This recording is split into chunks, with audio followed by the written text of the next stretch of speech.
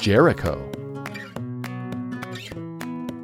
The Lord gave Joshua exact instructions on how Jericho was to be conquered. So when the day arrived, Joshua arranged the people according to God's instruction. Joshua told the people, "Don't say one word as you march around the city." So as they marched, the priests blew the trumpets, but the people were silent. Once they had circled the city, they returned to their camp and spent the night. They did the same thing for 6 days. Early on the 7th day, Joshua told the people to circle the city 7 times. He said, "When we take the city, you're to burn everything except the gold, silver, and things made of bronze and iron. These are to be set aside for the Lord. Be careful.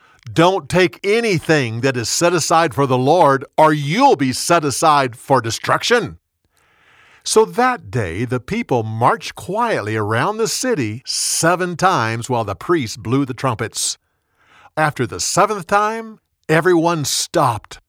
Suddenly the priests blew the trumpets one more time, and Joshua yelled, "Shout!" The people shouted, and the walls of the city fell down in front of them.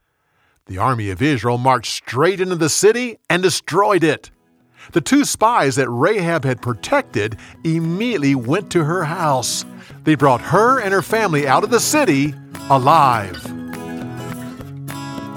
For more, go to BibleTelling.org.